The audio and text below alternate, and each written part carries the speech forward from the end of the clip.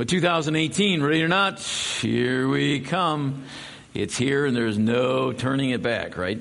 A brand new start to a brand new year, yet many might find that thought a bit discouraging.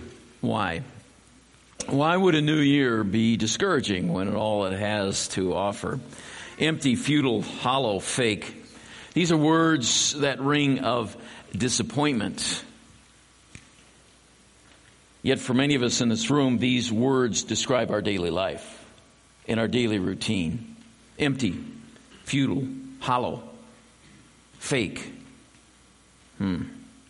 We desperately grasp for the things that we think will kind of make life more interesting or free us from the boredom. And so we grasp for these things, possessions and power and pleasure. But when we finally can get our arms around them, we find it's a bogus sham. They're really pretty meaningless.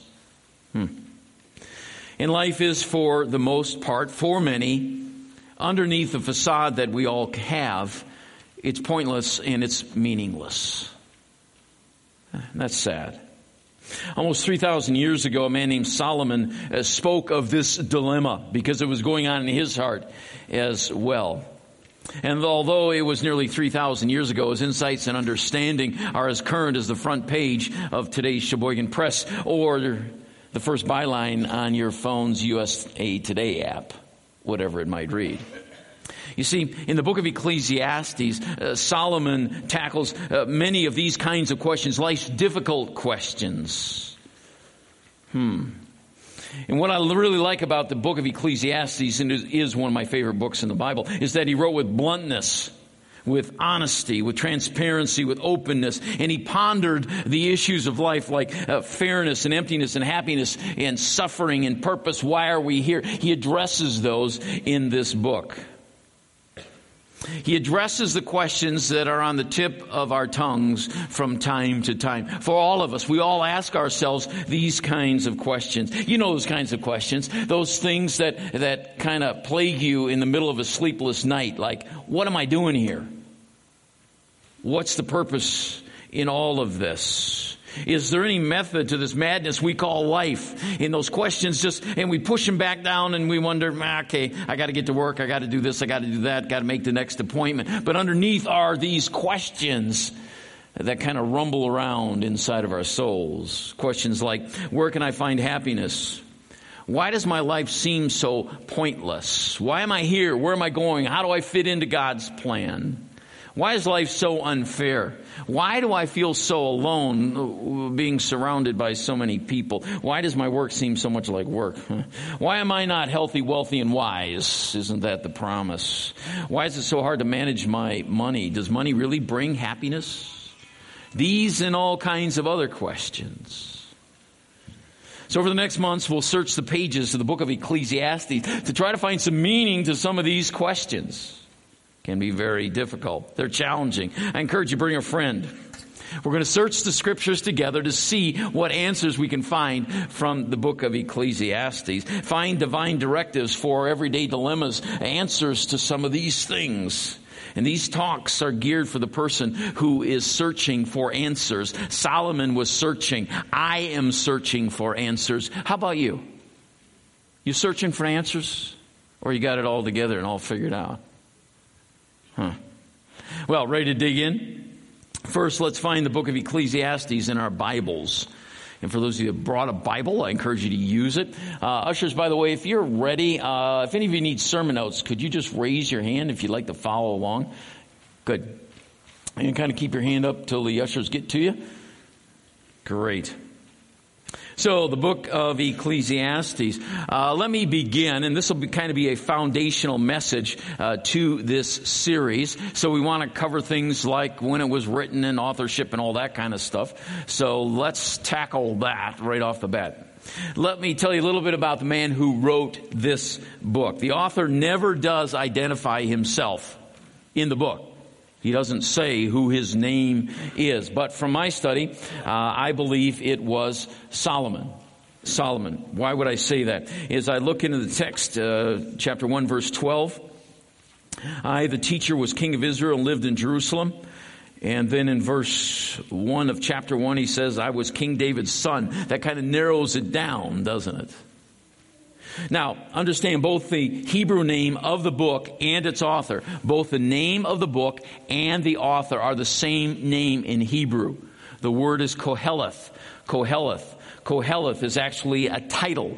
It's a title both for the book and for the author. The Hebrew word literally means assembler. Assembler of students, assembler of listeners.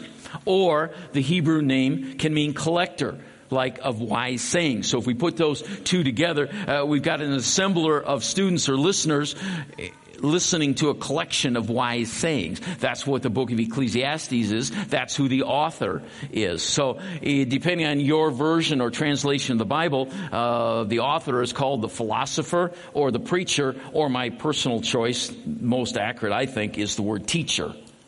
And that's why he says, I the teacher. Okay? Does that all make sense to you so far? So that Hebrew word Koheleth is the name of the book and the title of the author. Make sense to you? So we're beginning with a very foundation here. Now, Solomon was the son of King David and Bathsheba. Correct. He succeeded his father to the throne of Israel nearly 30 centuries ago while he was still a teenager. So those of you who are younger people, imagine becoming the king of a nation as a teenager. Solomon's reign as king of Israel went from about 970 to 930 BC. That puts it kind of in its place in history. The book of Ecclesiastes was written toward the end of his reign, about 935 BC. So a long time ago, but the stuff he's writing about are as current as what's happening right in our lives today. Under his leadership, Israel became the most powerful nation on the earth. Let me say that right. It was, in fact, the golden age of Israel. It was. And Israel has never seen that kind of power or influence since, and won't, in my opinion, until the end days. But under his leadership, things were popping. God used Solomon to build the long-awaited temple. Remember that? David could not build it. Why could David not build the temple? He was a warrior. He had blood on his hands. So God said, not your job. You assemble the stuff. Somebody else going to put it together. That was his son Solomon. Solomon was blessed with great wisdom. We'll talk about that in a future message. In fact, he was the wisest person to ever live on the earth. That's what the Bible says. He was the ultimate wise guy, right? He had great wisdom. He studied, taught, ruled, and wrote a lot. He wrote a lot. In fact, in the Bible it says he wrote more than 3,000 proverbs or wise sayings. He wrote more than 1,000 songs. So, a very accomplished author. He had over 1,000 women at his command. Now, here's a guy who had it all. He had smarts, he had power, he had influence, he had wealth, he had women, he had everything. Everything that we so desperately think that if we had this, our lives would be full and complete. He did have it.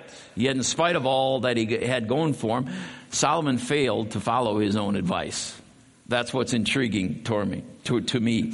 He came to a point in his life where everything, he said, was pointless. This is foolish. This is dumb. It's fake. It's not real. And though Solomon had followed God for decades, had seen God do incredible miracles, late in life he fell away. And let that be a warning for all of those of us who have followed Jesus faithfully for years. Here is a guy who followed God and yet fell away at the end. Be very, very careful lest we fall. Just because we've followed God a long time doesn't mean it's going to end that way. And it's not so important how we started as it is how we finish with Jesus. Now, part of Solomon's political success had come through marriage arrangements with foreign royalty, and that's kind of the way things worked. You want an alliance with a nation, you intermarried with them. But Solomon knew that the Lord had forbidden his people to marry those outside the faith. Don't marry foreigners. He made that very, very clear in Scripture. And Solomon knew at that point he was playing with fire. And here's what happened toward the end of his life. Out of his love for his wife, Solomon began to build shrines for their idols. To please his wives, he personally participated in the worship of those idols. The weaker then pulls down the stronger. And let me just chase a little rabbit trail here for a moment because I think it's important. The weaker will pull down the stronger. And time again in my years in ministry, I've heard this. Oh, I'm going to go ahead and marry him because I know that even though he's not a Jesus follower, by my witness, he or she will come around and they'll follow too. You know how often that works out? Not very often. In fact, it's happened in my own family, and it didn't work. It didn't work. Okay? The weaker will pull down the stronger. Paul would jump to the New Testament and say, bad company corrupts good morals. So just because we think, oh yeah, I'm walking in the power of the Lord, that's all well and good, and I praise God for that. But often the weaker will pull down the stronger, and this is what happened in Solomon's life. Beware. Each of the idols were connected with horrible practices, just disgusting practices. For example, both the idols Chemosh and Molech required human sacrifice of children or infants as a part of their worship, and wise old Solomon was fully aware of what was going on. It changed the trajectory of his life and ultimately changed the trajectory of the entire nation of Israel. Here's how 1 Kings 11 summarizes it. Solomon had 700 wives of royal birth, 300 concubines, and in fact, they did turn his heart away from the Lord. In Solomon's old age, they turned his heart to worship other gods instead of being completely faithful to the Lord, his God. And we've got idols knocking on our door constantly, demanding our attention and our allegiance. Lessons to learn here. So Solomon introduced much sin into Israel in the name of political success. Not the last time it's happened for sure. Even though God had personally spoken to him on 2 separate occasions, God personally spoke to Solomon, had given him great wisdom, had given him great wealth, had given him great security. And as a result, the glory days of Israel were short-lived.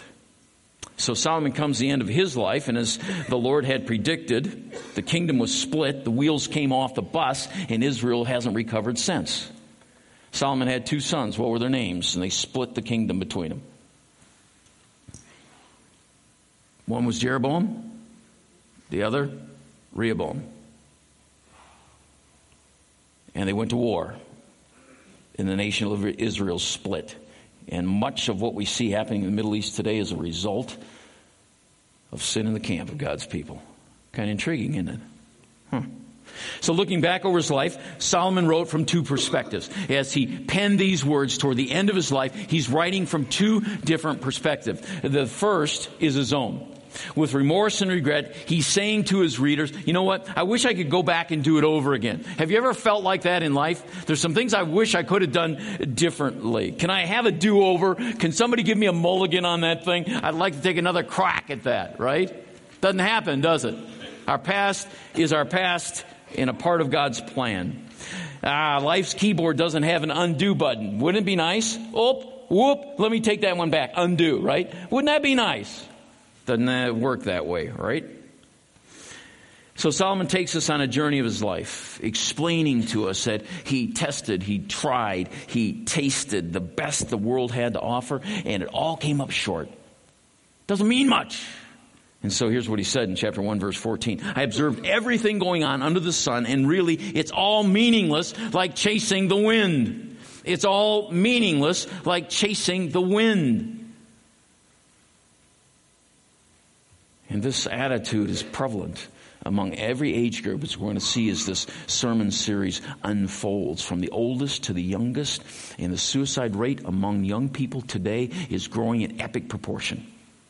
Because we're coming to this, it's all meaningless. It's all meaningless. Now, Solomon might appear in the Lifestyles of the Rich and Famous. Anybody remember that show? Lifestyles of the Rich and Famous. Yeah, that was an old one, but a good one.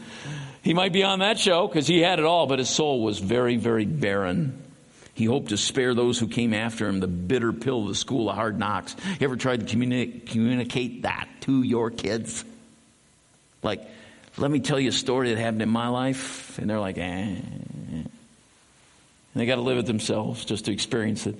But Solomon's writing said, just listen, I can spare you all kinds of trouble, all kinds of heartbreak in your life if you just listen to what I have to say. I've been down the road you're trying to go, and man, it goes nowhere. Would you listen to me? So his personal experiences prove to you and me that apart from God, life is a bummer.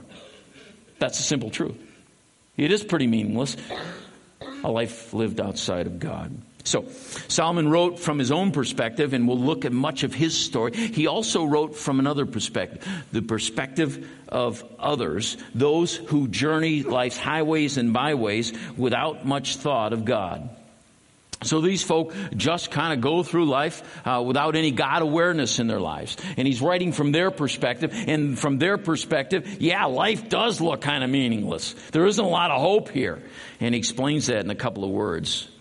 For these folk, those who journey through life apart from God, he uses two words that are very, very important, or phrases. The first is the phrase, under the sun. It's used 29 times in the book of Ecclesiastes. It's found nowhere else in the Bible. The phrase, under the sun. What does that phrase mean? Well, it simply has to do with those who live life like it's a rat race. Like eat, drink, and be merry, for tomorrow we die. Like there's nothing beyond the physical. So the phrase under the sun means that which we can experience empirically, right? Through sight, through sound, through touch. This is reality right here. There's nothing beyond this. This is it. So we might as well make the most of it and live it up, because after this we don't exist. And so he's writing from that perspective, and that phrase under the sun means those who live life like this is all that there is. Make sense to you? Understand that? Okay. The other is the word meaningless, which can be translated vapor or breath. James would pick up on this word in his book. Remember that? Life is but a vapor or but a breath. It's a wisp of smoke. It's here today and gone tomorrow. This word is used 28 times in 12 chapters. That's a lot. 28 times in 12 chapters. So you got 29 times and 28 times in the 12 chapters. Kind of summarizes the whole book. Hey, everything under the sun is like a wisp of smoke. It's meaningless. So both for God, as he looks at the Lord at the end of his life and writes from his perspective, from the perspective of others, he begins with his conclusion. Chapter 1, verse 2 says this. So he starts the book like this. Meaningless, meaningless, the teacher says. Utterly meaningless. Everything is meaningless. You know what he says at the end of the book? Chapter 12, verse 8, just before he gives his conclusion. The exact same words. Meaningless, meaningless, utterly meaningless. Everything is meaningless. Now, at first glance, or if you've just kind of done a cursory reading of this book, it appears negative. It's really a pessimistic downer. Or is it? Look at what he wrote. As I looked at everything I worked so hard to accomplish, it was also meaningless, like chasing the wind. There was nothing really worthwhile anywhere. That's kind of a broad statement, isn't it? There's nothing really worthwhile anywhere. This is a guy who had everything saying this. Then he says, some people work wisely with knowledge and skill. Most of you in this room. They must leave the fruit of their efforts to someone who hasn't worked for it. This too is meaningless, a great tragedy. Now that'll brighten your day. What a rosy future. Happy New Year, folks. Yoo-hoo. Happy New Year to you too. Right? But it only gets worse. For people and animals share the same fate. Both breathe and both must die. So people have no real advantage over the animals. How meaningless. Both go to the same place. They came from the dust. They return to the dust. We all come to the end of our lives as naked and empty-handed as on the day we were born. So I concluded that the dead are better off than the living. But most fortunate of all, those who have not yet been born, for they have not seen all the evil that is done under the sun. Bottom line is, better off never having been here. It's also meaningless. Boy, that encourages you, doesn't it? This is a good book. One of my favorites, right? This is a real slice of life. Coming through this December, it was amazing to me. The discouragement I heard in people. Christmas, yeah, oh, ha, ha, ha, ha. Yeah, and underneath there is so much pain and so much junk and so much discouragement. Wow. Where is this all leading us? What's really going on here? If we're honest, we've all felt like life can be senseless, pointless, fruitless, and hopeless. unless you're lying. We've all felt like this from time to time. So what do? We get restless. We get discontented. We get bored. The grass on the other side starts looking a little bit greener. We begin pacing. Then we begin exploring what's going to give me some meaning and purpose here. And we're all setting ourselves up for a really big letdown. We're going to discover through this book that power, pleasure, money, sex, none of that's going to satisfy, at least over the long haul. Only God can. Only God can. So it's been said that within every single person is this God-shaped vacuum. Within every person there's this God-shaped vacuum. Only God can fill this hole in our soul. Now, I believe it because I've tried it. I've tried filling that hole in the soul with other things, other habits, whatever it might be. And I found that I agree with Solomon. Life is pointless except for God. Only He can satisfy over the long haul. That's what we're going to discover over and over again. Only He can make sense of it all. But we need to start our study with the end in mind. We need to start this study, this new series, with the end in mind. What is the end? You have to go to the last verses of the book to discover. And if we try going through this book without the end in mind, we might as well put a gun to our head and get it over with, because this is just meaningless, right? That's not where he ends up. Look at what he says at the end of the book. Chapter 12, verses 13 and 14. Here now is my final conclusion. Fear God, obey His commands, for this is everyone's duty. God will judge us for everything we do, including every secret thing, whether good or bad. I like the condensed version in the Message. The last and final word is this: fear God, do what He tells you, and that's it.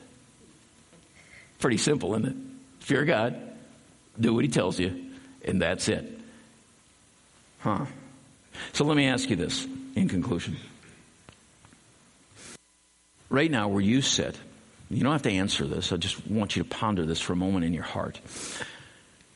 Would you say,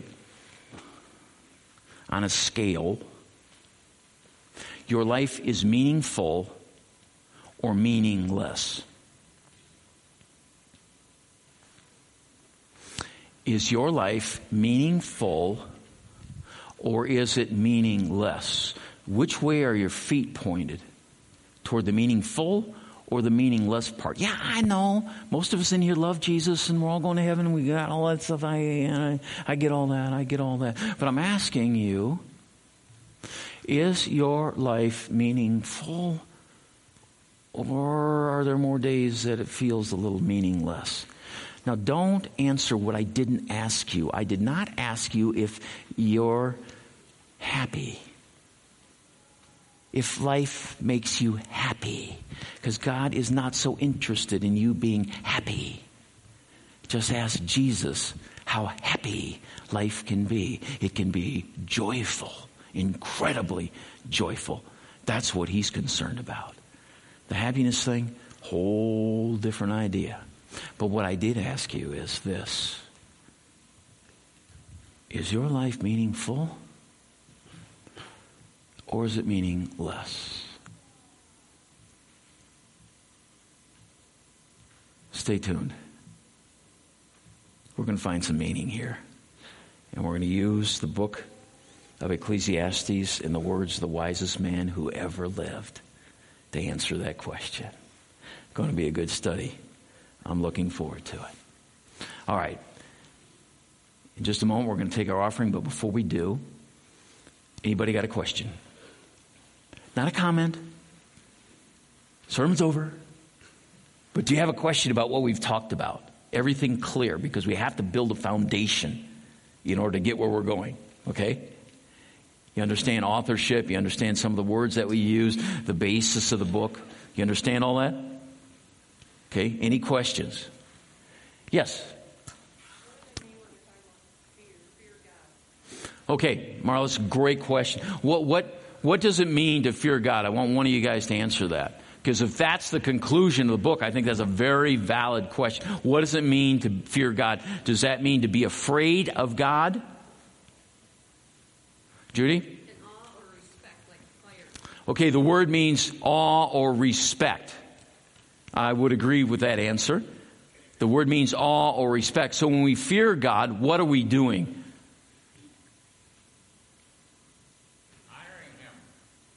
We're honoring him. But how do we honor God?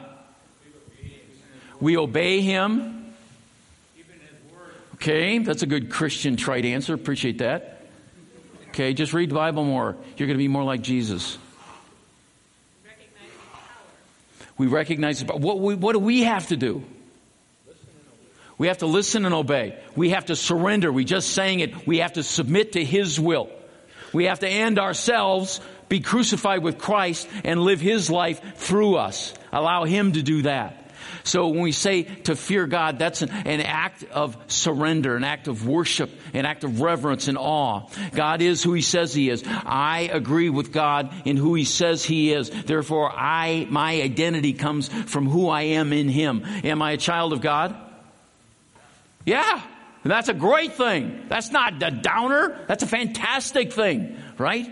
But that means that the moment by moment, I've got to live for him because he is my life. So fearing God is not being afraid of him. Oh, God, well, I messed up. You're going to whack me again. Nah, it has nothing to do with that. Nothing to do with that. It has to do with loving him with all of our heart, soul, mind, and strength.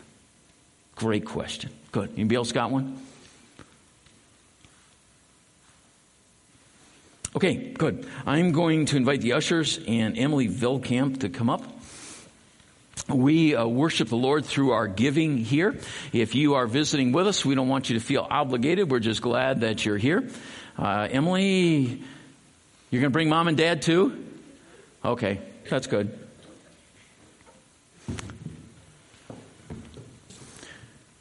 This is a part of the Vilkamp clan. And this is Emily. She's the star of the show this morning. Can you say hi to Emily? Hi. Good, good. All right, as the ushers pass the plates, we give to the Lord because he's given so much to us. That is our act of worship to him. But I want to make sure you guys can see Emily too. Now, Emily, let's start at the beginning here. This is kind of a long story, but it'll be fun. This spring, like back in March, you were riding your bike. Remember? And what happened when you were riding your bike? I didn't want to go to hell, and so I asked Jesus into my heart, and I didn't want Cal to go to hell, and so I prayed to God and asked him if he could go with him or with me, and I went over there, and I said, can you ask Jesus in your heart? And he said yes. Okay, we're going to unpackage this one. This is a really good story. That was fantastic, Emily. Fantastic. Yay, yay. Now, Emily was riding her bike, and she was riding her bike, and the Lord was speaking to her, and she said, I don't want to go to that bad place called hell. I want to go to heaven. So if I'm going to go to heaven, I have to ask Jesus to be my Savior. And you did that, right? And immediately, she started thinking about her neighbor, Cal. How old is Cal? 74. 74 years old. So here's a little girl who has a neighbor, and one of her first thoughts after encountering Jesus is that her neighbor, Cal, her buddy, Cal, doesn't know Jesus either. So, what did you do then, Emily? Then I went back home. You went back home, and you've been praying for Cal for a long time. You've been praying for your neighbor how long? 3 years. 3 years. How old are you? 7. 7. So, like half your life. Okay. I wonder if we were praying for our neighbors half our life, what might happen? Okay. No, you're doing fantastic. Yeah, I'm really proud of you. You're so good. All right. So you said, okay, I don't think Cal knows Jesus, so I'm going to pray for him, but I got to do more than pray for him. So did you invite him to church? Yes. But you invited him to church a whole bunch of times, didn't you? No, this one time. Oh, just the one time. Well, there's different versions of the story. Don't pay attention to the details. Okay. Yeah, she's doing great. And back in December, when we had the children's program, he came. Did Cal come to church? Yes. Were you excited to see him? What did you do? Smile. And? Give him a hug. Yeah, like... yeah. Yeah, and it was a long hug, right? Why did you give him a hug? Because he was my buddy. Yeah, and he came to church. And wasn't that exciting? You've been praying for him to come to church for a long time, and he's in church. Did God do that? Did God help you do that? Yeah. Yes. Yes. Did God use you? Yes. Yes, he did. How many Bibles did you bring him? Did you bring him lots of Bibles? What Bible story did you tell him? Jesus died on the cross and David and Goliath. And you told him those Bible stories. And you also brought him a couple of Bibles so he could read the Bible too. Because you want him to go to heaven, don't you? Mm-hmm. Yes. And now Cal's been to church. Did he like it at our church? Yes. Good. Do you think he might come back someday? I don't know. That's right. But you're going to keep praying that he knows Jesus, right? Mm-hmm. Yeah. And Mom, did you go to Cal's house that afternoon? I did. Yeah? Yeah. And So it was at a point where Cal would see little Emily walking with a Bible, and he always knew he was going to get preached at that day. So she was very good at being a witness because she'd carry his Bible, and I don't know always what she would say, but I kind of let that be up to her, what she said. But she'd come back and said, I told him today. And Cal has a very special place for Emily because of that. But, yeah, so I went there that afternoon because his wife had surgery, and so I was just checking in on them. And I said, how you doing today, Cal? Or how's your afternoon? And he's like, great, after a morning like this, how could it not be great? So I could just see the joy what the church service did for him. So wonderful. Well, Emily, I am so proud of you. You guys proud of Emily?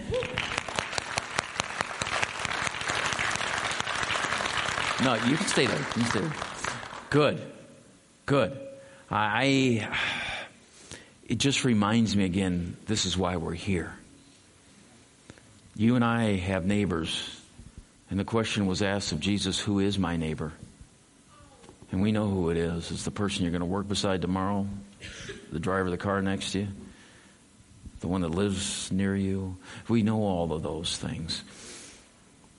But how about we take this and say, I'm going to pray for my neighbor, and I'm going to invite them to know Jesus, and I'm going to take them a Bible, and I'm going to do whatever it takes so they don't go to hell. Wow. Do you think that makes Jesus happy? Yes. I do too.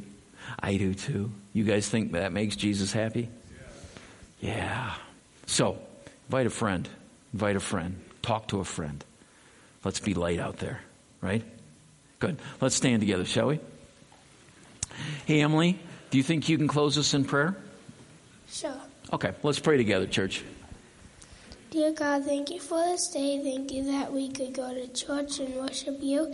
Thank you that I could talk to everybody. Amen. Good job. All right, your assignment, read the book of Ecclesiastes. Stay warm. Have a great week. Praise God.